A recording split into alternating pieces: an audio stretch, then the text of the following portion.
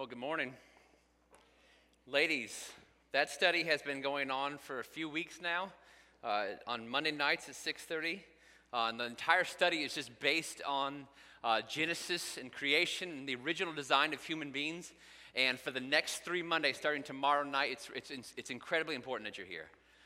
Because it started with an overview of just humanity and the value of itself. Then they went through 3 weeks of men's purpose and men's hurdles and men's redemption. Starting tomorrow night, they're going to look at the biblical design of womanhood.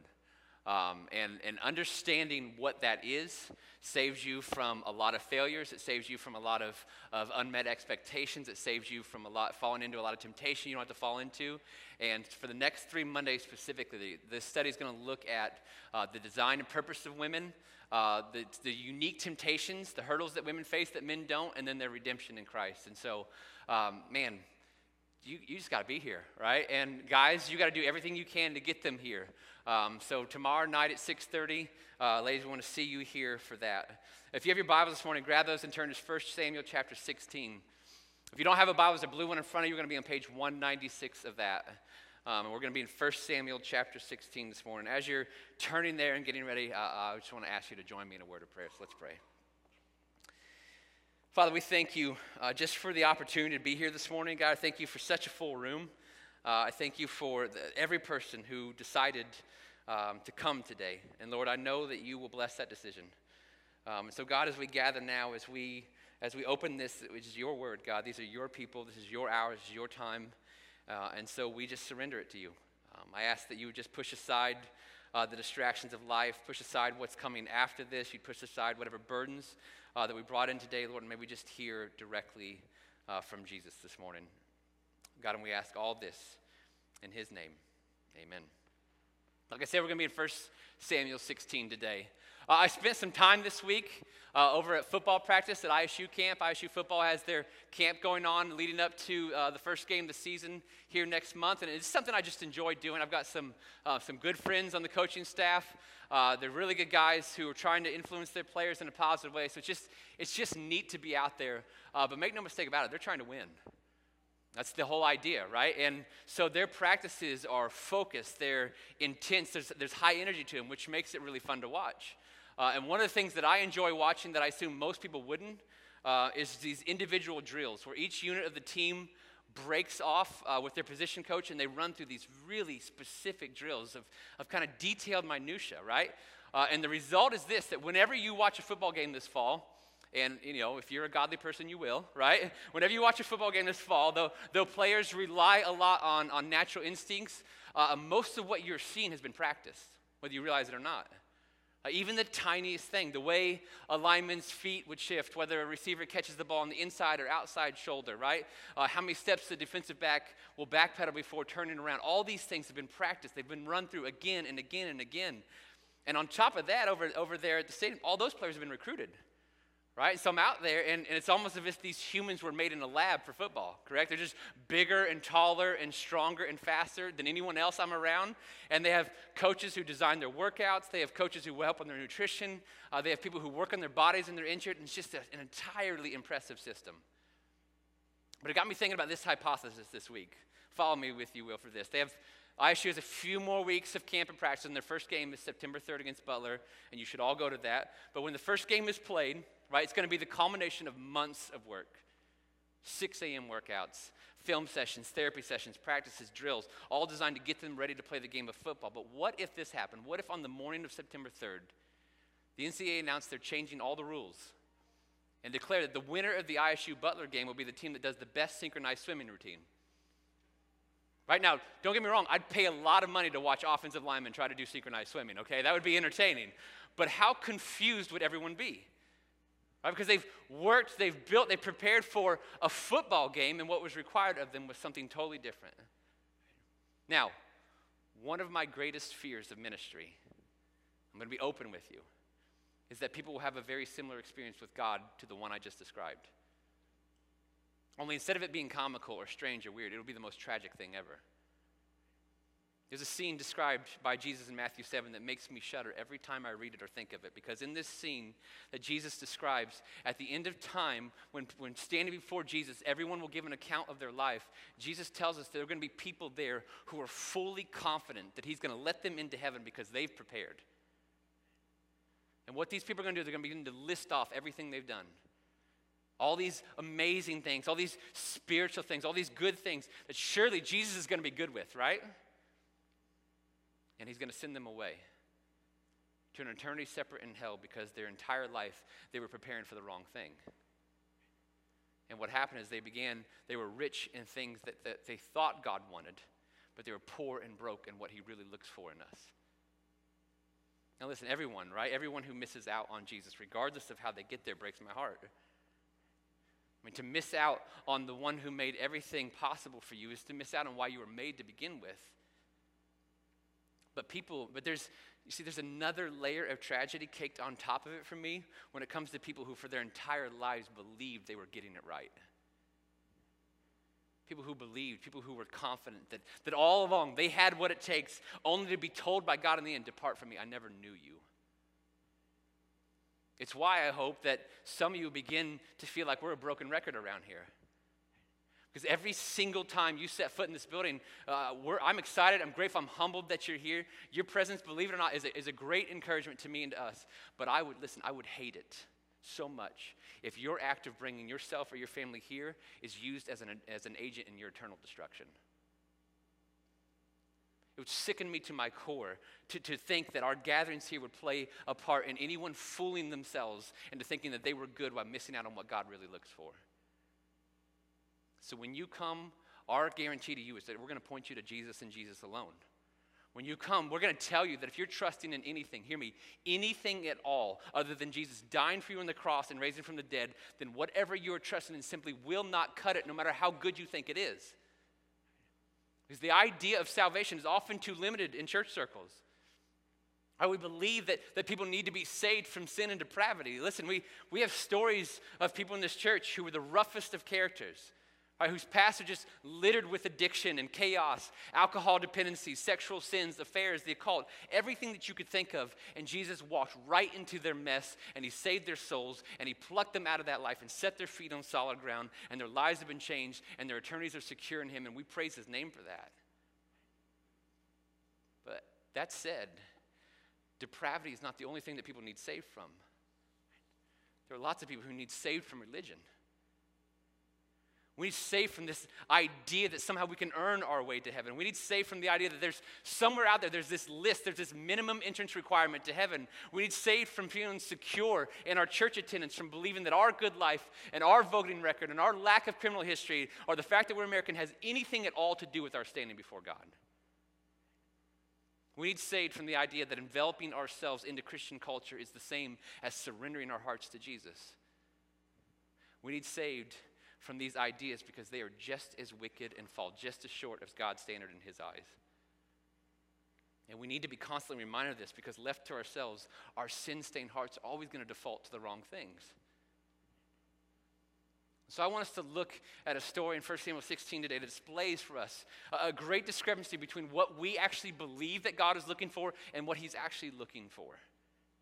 And so before we jump right into 1 Samuel 16, I want to set up the story for you so you can get the context that has led up to this chapter. Because the first person you're going to meet in 1 Samuel 16 is Samuel, that God's going to be speaking to him. And some years before this, Samuel was chosen by God to be his prophet. Now remember, this is in the Old Testament, so they didn't have the full revelation of the Bible like we have today. So in this time period of history, God spoke to his people through prophets that he would choose. And so he'd raise up a prophet, and then he'd give the prophet a message to say, and these men were supposed to speak on his behalf. Well, while Samuel was serving as God's prophet, since God worked through him, he became recognized as the leader of the Israelites. And Samuel serves faithfully for all these years, and when he gets older, he decides, I'm going to set up a succession plan, and I'm going to appoint my sons to take over for me. But his sons are really bad news. They don't follow in the ways of their father. In fact, they're pretty wicked guys. And so the people of Israel get restless. They reject his sons as leaders. They don't want anything to do with it. And then on top of that, they ask Samuel to appoint a king over them because they're looking around and all the other nations have a king and we don't. And God tells Samuel, go ahead and allow that. Right, even though they meant that they're rejecting God as their king, go ahead and let them do it. And so God leads Samuel to a man named Saul, and Samuel anoints Saul as the first king in the history of Israel. And Saul's story starts out really well. It does. But not surprisingly, it doesn't end well. Because here's the thing about human beings. We weren't designed to be kings. It actually doesn't do your soul well to be told yes all the time. Did you know that? It doesn't do you good to have people wait on you all the time. It doesn't do you good to be served all the time. We think it sounds nice, but it never ends well. And the longer Saul is king, the bigger his head gets. So he begins to do things that are not for him to do. And he disobeys direct orders from the Lord. And he starts building monuments to himself. It's a tough read. So God's finally had enough of it. And so he just withdraws from Saul completely. He just pulls away from him. And he sends Samuel to tell Saul that God has rejected him as king over Israel. And that's where we pick up the story in 1 Samuel 16. We'll start in verse 1. 1 Samuel 16:1 says this, "The Lord said to Samuel, 'How long will you mourn for Saul, since I've rejected him as king over Israel? Fill your horn with oil. Be on your way. I'm sending you to Jesse of Bethlehem. I've chosen one of his sons to be king.'" Now, if you look right above that, you'll see at the end of chapter 15, we're told that even though Samuel never ever goes see Saul again, he is despondent and he's mourning for him. And I want us to put ourselves really quickly in Samuel's shoes at this point in his life. Because for years, Samuel has served the Lord and led Israel to the best of his abilities. And now, after all of it, he had it all set up for a succession plan to take place. And his sons were going to take over for him and carry on this important work. Only his sons were a complete disaster. And everybody could see it, and so they rejected his succession plan. And so they asked for a king, a request that showed very little faith in God, the same God that Samuel had spent his entire life speaking on behalf of. And then God has Samuel anoint Saul, and Samuel anoints him, but then he builds this great relationship with him where he counsels him and he advises him and he tries to steer him in the right direction. And the end result of all of that is Saul ignoring Samuel, rejecting the Lord, and getting full of himself. And at this point, Samuel just wants to mourn. He's just done. Because everything that he's done, all that he's appointed, all his plans, all his wishes, even when he's followed the Lord's leading, everything has failed. And so he's old, and he's tired, and he's just sick and tired of failing. And so at the start of chapter 16, God comes to him and says, "I get it, Samuel, I get it, right? You can just take it easy now. I mean, things haven't gone your way, so I'm just going to permit you a season to wallow in self-pity and mail it in the rest of your days. You gave it your best go. You really did." Only that's not what God says at all, is it? God shows up to Samuel and he says, "Get up. How long are you going to sit there and mourn for Saul? I've already rejected him as king, and there's work for you to do. I'm not done with you, Samuel. Your work's not finished, so get up." Because you see, one of the ways that we misunderstand God is that we think that he expects results from us. And so what we often mistakenly do is we equate results with the idea of God rewarding us for our righteousness or our faithfulness. If a church grows to 10,000 people and another church has 50, well, then God must be happier with what's happening in the bigger church. If one family's children all grow up and get into the ministry somehow, while another family's children have a greater struggle making their faith in Jesus their own, well, then those parents just must have done a better job. Or if you're healthy and comfortable financially and finding success in your field, then he just must be pleased with you. And I want you to hear this. There's nothing in the Bible to suggest that any of that is true. In fact, not one time in the Bible does God measure us by our results. He consistently measures us by our faithfulness. Are we being obedient to him? Are we staying faithful to his word? Are we following his leading and his ways and his directives?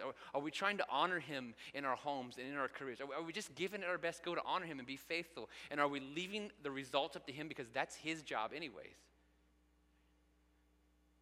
God looks the same. He's like, since the results haven't been what you want, what are you going to do, quit? I've still got work for you to get up. And please notice, God does not ever call out Samuel for the failing of his succession plan. He never calls out Samuel for the people's request for a king. He never calls him out for Saul's failings. What he gets called out by God is when he stops being faithful. When he stops doing what God has called him to do, because that's how God looks at it. Parents, are you just doing your best to model a faith in Christ and point your child to him? Church, are we staying faithful to his word, recognizing Jesus as our head and authority and proclaiming him to those who do not know him? Are we just living in obedience to God? let's pursue those things. Let's pursue obedience and faithfulness, and let's leave the results to God because those belong to him.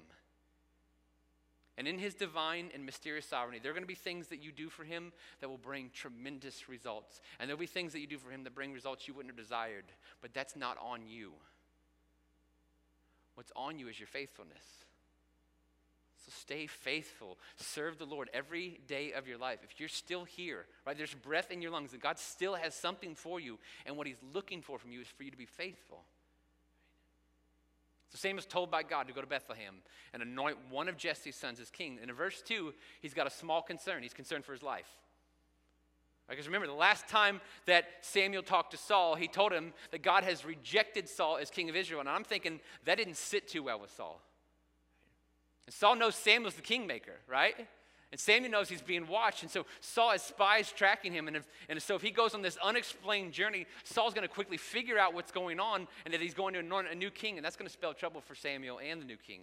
And so God tells him to take a heifer, because part of his duties as the Lord's prophet is to carry out sacrifices on behalf of the people. And so by taking this animal, it's just going to look like a business as usual trip. So Samuel goes to Bethlehem. He speaks to the town elders there, and then he consecrates Jesse and his sons, and he invites them to come with him to this sacrifice. And it's there that Samuel's going to anoint one of Jesse's sons as king. And we pick up the story in verse 6. Look at 1 Samuel chapter 16, verse 6. When they arrived, Samuel saw Eliab and thought, surely the Lord's anointed stands here before the Lord. I'm going to let you know, this is a unique story for the life of Samuel, because this seems to be the one time in the Bible that God has Samuel initiate something without letting Samuel know what he's doing. All the other times that God has used Samuel that are recorded for us in Scripture, God gives Samuel a full and complete message, right? He knows fully what he's going to say and what he's going to do and why he's supposed to do it. But for this occasion, all Samuel knows is that he's to go to Bethlehem and anoint one of Jesse's sons as king, but God hasn't told him which son. And so there's still a mystery here as this process starts. And Samuel tries to figure out in his head who it's going to be because he's not used to this mystery. And in walks Eliab, one of Jesse's sons. And this dude was impressive. I mean, one look at this guy. He's got king written all over him. You're going to find in verse 7 that he was impressive both in appearance and in stature. And man, that's what you want from a king, right? This guy just owns the room by walking into it. You want someone who's intimidating, but yet someone who's also impressive, and yet someone who's also attractive. You know, somebody like me, right? What are we laughing about, right? I don't understand the joke there, but that is a joke. For those of you who are new here, I'm actually not full of myself. I hope not, at least. But listen, that's somebody you want to follow, right? That's someone you want to rule over you. That's someone who just looks the part. He looks kingly. And so Samuel sees Eliab and says, that's why I'm here, right there. That guy was designed in a lab to be a king, right? He's surely the one. But God knows what Samuel's thinking, and look what he has to tell Samuel in verse 7. But the Lord said to Samuel, do not consider his appearance or his height, for I have rejected him. The Lord does not look at the things that people look at. People look at the outward appearance, but the Lord looks at the heart. God tells Samuel, you're focusing on and being distracted by all the wrong things. Because when I choose a king for my people, Sam, I'm not looking at stature. I'm not looking at appearance. I'm not looking at height. In fact, to look at outer appearance at all is a mistake that men make. But what I look at, what I consider is, what I search through is the heart.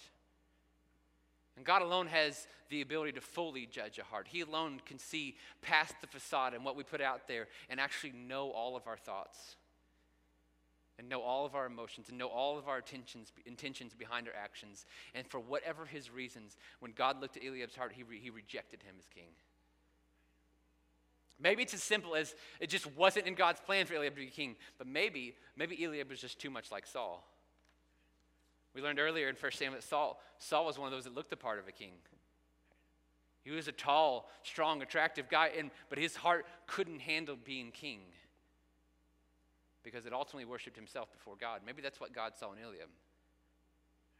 But for whatever his reasons, he tells Samuel, keep it moving. He's not the one. Keep it going.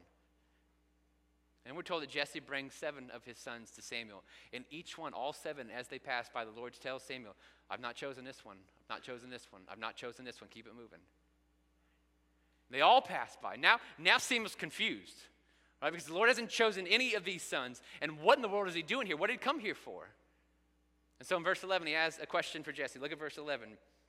He asked Jesse, "Are these all the sons you have?" "Well, they're still the youngest," Jesse answered. "He's tending the sheep." Samuel said, "Send for him. We will not sit down until he arrives." So he sent for him and had him brought in. He was glowing with health, had a fine appearance and handsome features. And the Lord said, "Rise and anoint him. This is the one." There was one more son, and it was the youngest. And I want you to notice, it was the one who was a complete afterthought. He wasn't even invited to the ceremony. He wasn't brought originally. He was the one out tending the sheep. And we must realize shepherds are mentioned a lot in the Bible. And so a mistake that we can often make in just seeing how often they're mentioned in the Bible is start to believe that this was somehow an honored profession back then. Shepherds were not honored people. This was the job given to the least of the sons, the least of the servants, the least of the slaves, the least of society, because it was dirty and it was nasty and it was seen as beneath anyone with honor. And it's the shepherd boy, the least of the sons, whom God tells Samuel, "Rise and anoint him." He's the one. Because God wasn't interested in what the outer appearance was. We're told David wasn't a bad-looking guy, right? But God didn't consider or give thought to what was on the outside. He was the most interested in the heart, and David's heart was the one he chose. And I want you to see, before we apply this, all throughout this story, coded on all its pages, is Jesus. Because hundreds of years later, there's going to be a baby born in the line of David, a direct descendant of David, and he's going to be born in Bethlehem. And his birth is going to be announced to shepherds of all people. And while he's in Bethlehem, Magi will travel to Bethlehem to come and shower him with gifts and recognize his kingship. And from this moment in 1 Samuel 16, shortly after this moment, Saul is going to try to take David's life to prevent him from becoming king. The same as King Herod will go on a murderous rampage to try and prevent Jesus from ever becoming king. And when Jesus grows, Isaiah tells us that there was nothing in Jesus' appearance to attract us to him. Nothing on the outside that would make us want to follow him. But his heart was the purest heart the world has ever seen. Because his heart was the only heart that never sinned, that had no measure of darkness in it, that had no inclinations towards evil. And he spoke on behalf of his Father. And he told us things like this in Matthew 15. He said, "These people honor me with their lips, but their hearts are far from me, because I can see in there and I see what they really worship." He says later in Matthew 15, what goes into someone's mouth doesn't defile them, but what comes out of their mouth, that's what defiles them. The things that come out of a person's mouth come from their heart. These defile them. From the heart come evil thoughts, murder, adultery, sexual immorality, theft, false testimony, slander. These are what defile a person. You see, Jesus came. He came to a religious culture that was all about outer appearances. That was everything.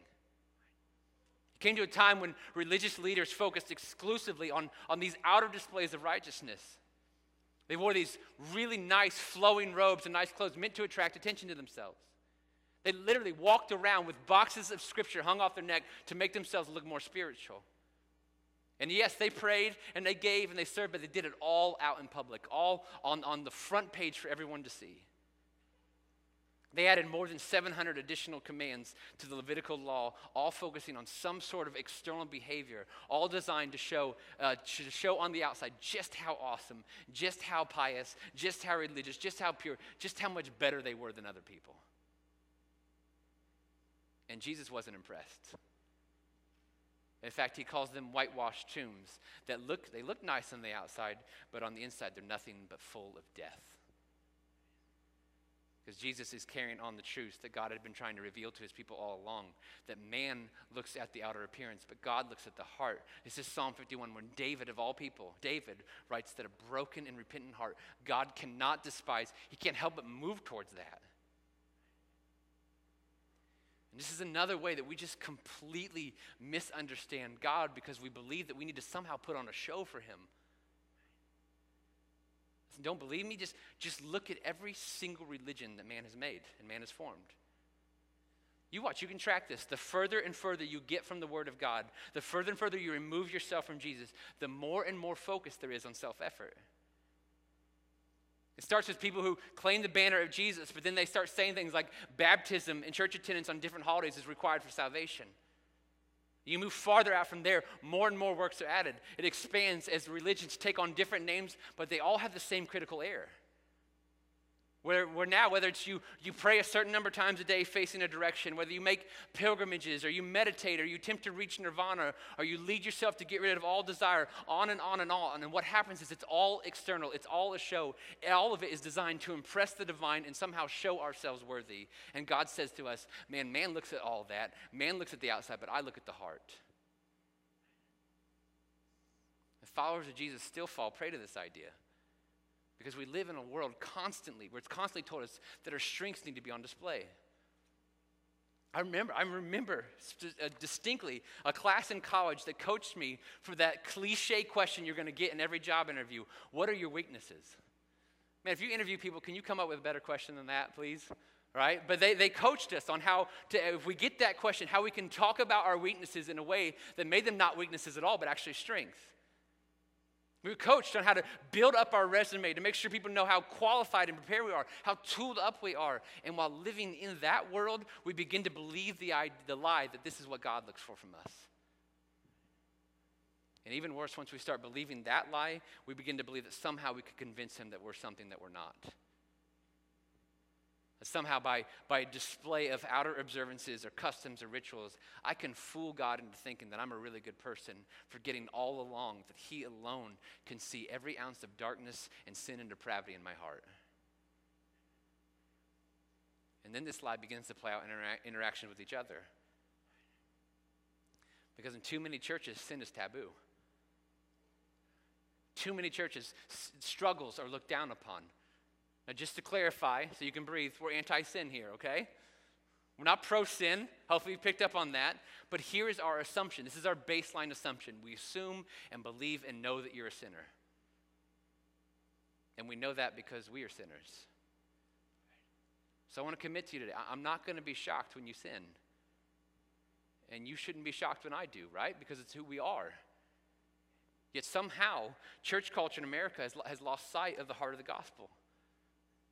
I've heard more times than I can count Christian speakers talk about warning Christians about bringing discredit to Jesus and the gospel when they sin.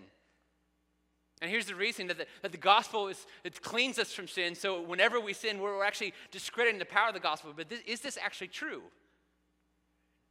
Because if there are people who claim to be in Christ but are not, then that can weaken the view of the church. If there are pastors and leaders who go astray from teaching the word, denominations who refuse to call a sin, adding to the gospel or preaching a gospel that is not in the Bible, like the health, wealth, and prosperity gospel, all of this can do great damage to the true message of Jesus. But listen to me, the only way to discredit a gospel of grace is to be a perfect person.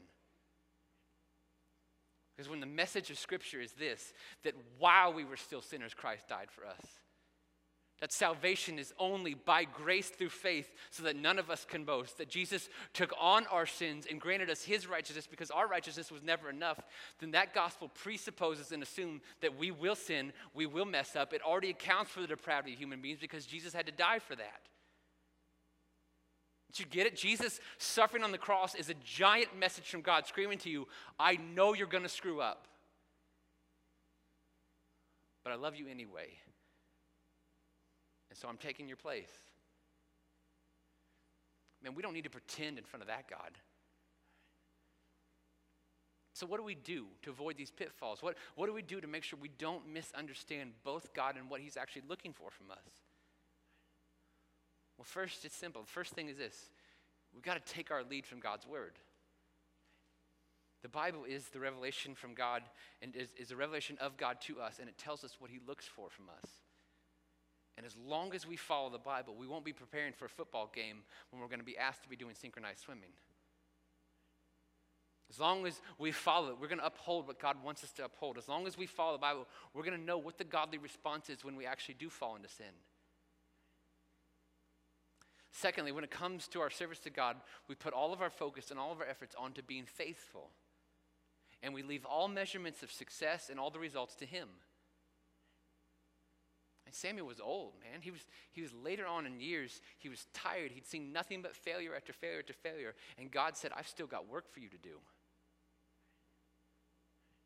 Third, shred your spiritual resume. Tear that thing up. Your greatest problem is your heart. The greatest problem with your heart is that it's stained by sin. And hear me, there is no amount of religious living, no amount of believing that a God exists, no amount of church attendance or good works that can do anything to solve your sin problem. But God sent Jesus to solve it. He sent Jesus, his only son, perfect and holy in all his ways, to die on a cross to pay the price for your sinful heart and all the sin it produces. And if you just lay down the idea that somehow you can make yourself right with God, if you just admit that you have absolutely no hope to fix this on your own, and you believe that Jesus died for you and rose from the dead, and you ask God to use that death and resurrection to pay the price for your sins, then God forgives you of all your sins, and he sees you as perfect in Jesus. And there's nothing else that does that. And there's no one else who does that. And so if you're trusting in anything else to forgive your sins and save your soul, no matter how good or religious or righteous it looks and seems, your greatest need still hasn't been met, give your life to Jesus and trust him alone to save you. And fourthly, to the follower of Christ, to the Christian, just drop the facade. You sin. You know you sin. We know you sin. I sin. God knows we all sin. There's none of us in here who are perfect. But if we're not careful, we can create a church environment that unwittingly encourages us to hide this undeniable fact about ourselves. And here's the danger in that: hiding our sin does more to discredit the gospel than the sin itself.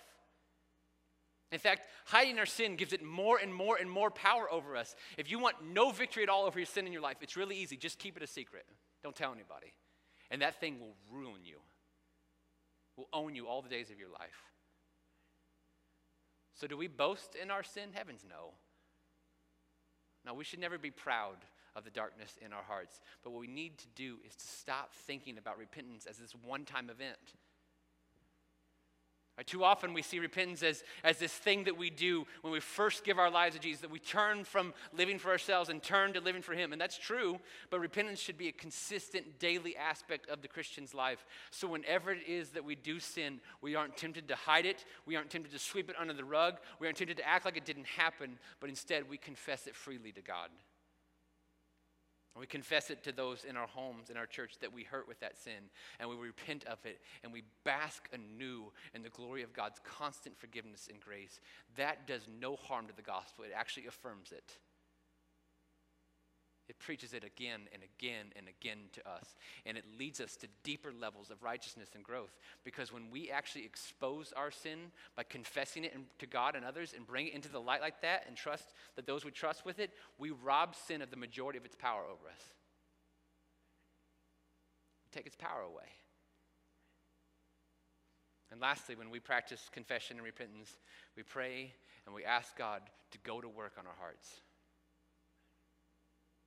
Man, ask Jesus to pursue your heart with all the resources of heaven. Just lay out your life before him. Funnel your priorities, funnel your decisions, funnel your schedule through the Word of God, and ask yourselves prayerfully, ask yourself the harder questions. Why do I do this? What are my real intentions for going to church? What are the real reasons that I do the things that people consider spiritual? Is it to earn something that Jesus already bought for you? Or is it to simply worship him with gratitude? Is it to make much of Jesus, or is it to make much of me? Is it to make me feel better, or is it to get more of God? Is it to make myself look good, or is it to bring glory to him? And ask yourself, what are the real reasons that I fall into sin? What's actually going on in my heart? What are the patterns in my life when I give into that temptation? Is there something deeper going on here than the behavior that I need Jesus to heal? Ask him to go there with you, man. Ask him to form in you a heart after God, because inserting ourselves into church culture simply cannot replace a heart surrendered to Jesus. Earning our way into heaven will never work. Leading with our strengths causes us to miss out on so much of what Jesus has for us. But embracing our weaknesses, confessing our failures, letting go of the idea that we can earn anything with God leads us to truth and to grace and to joy and to life eternal. So let's just commit to being a church here at FBN that doesn't pursue the wrong things. Let's just make sure we're not preparing for the wrong game. Let's commit to being people who just simply aren't full of ourselves. Let's commit to being the people who place no trust or hopes in what we do or what we wear or who we are in our own power, but instead let us commit to being a church whose hopes and dreams and faith and trust and eternities are all completely and wholly dependent on Jesus Christ and Jesus Christ alone. And let's ask him to pursue and work on our hearts, because that's where he wants to work. And I'll tell you now, this is the harder and quieter work. I'll just confess to you. You can come here 35 weeks in a row and I'll probably be impressed with you. I'll think, man, that guy or gal, she's got it together. He's got it together. You can change some habits, right? You can clean up your language. Maybe somebody notices or praises you for it. But to actually change your thoughts, to change your gut reactions, to get control of your temper or how quickly you're annoyed, to change your heart means probably no one's going to notice. Nobody's going to pat you on the back. Nobody's going to give you an award. But God will see. And he'll see because your heart is the only place he's been looking all along. And it's the only place he's been interested in working on. So let's play for an audience of one. Let's play for him. And in our efforts to please him, let's ask him to have his way in our hearts. Let's pray.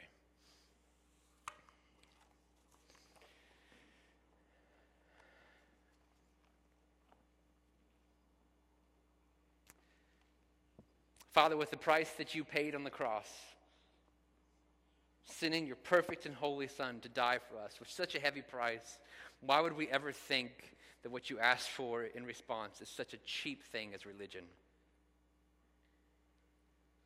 Such an easy and weak thing as just putting on a display.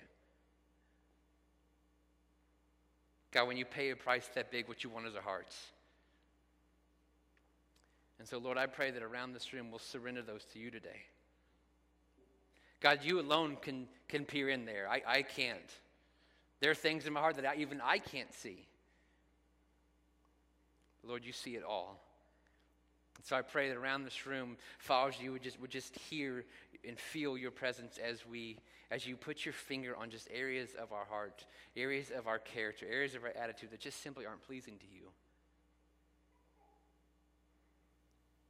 And God, we submit to you that we want you to have your way there.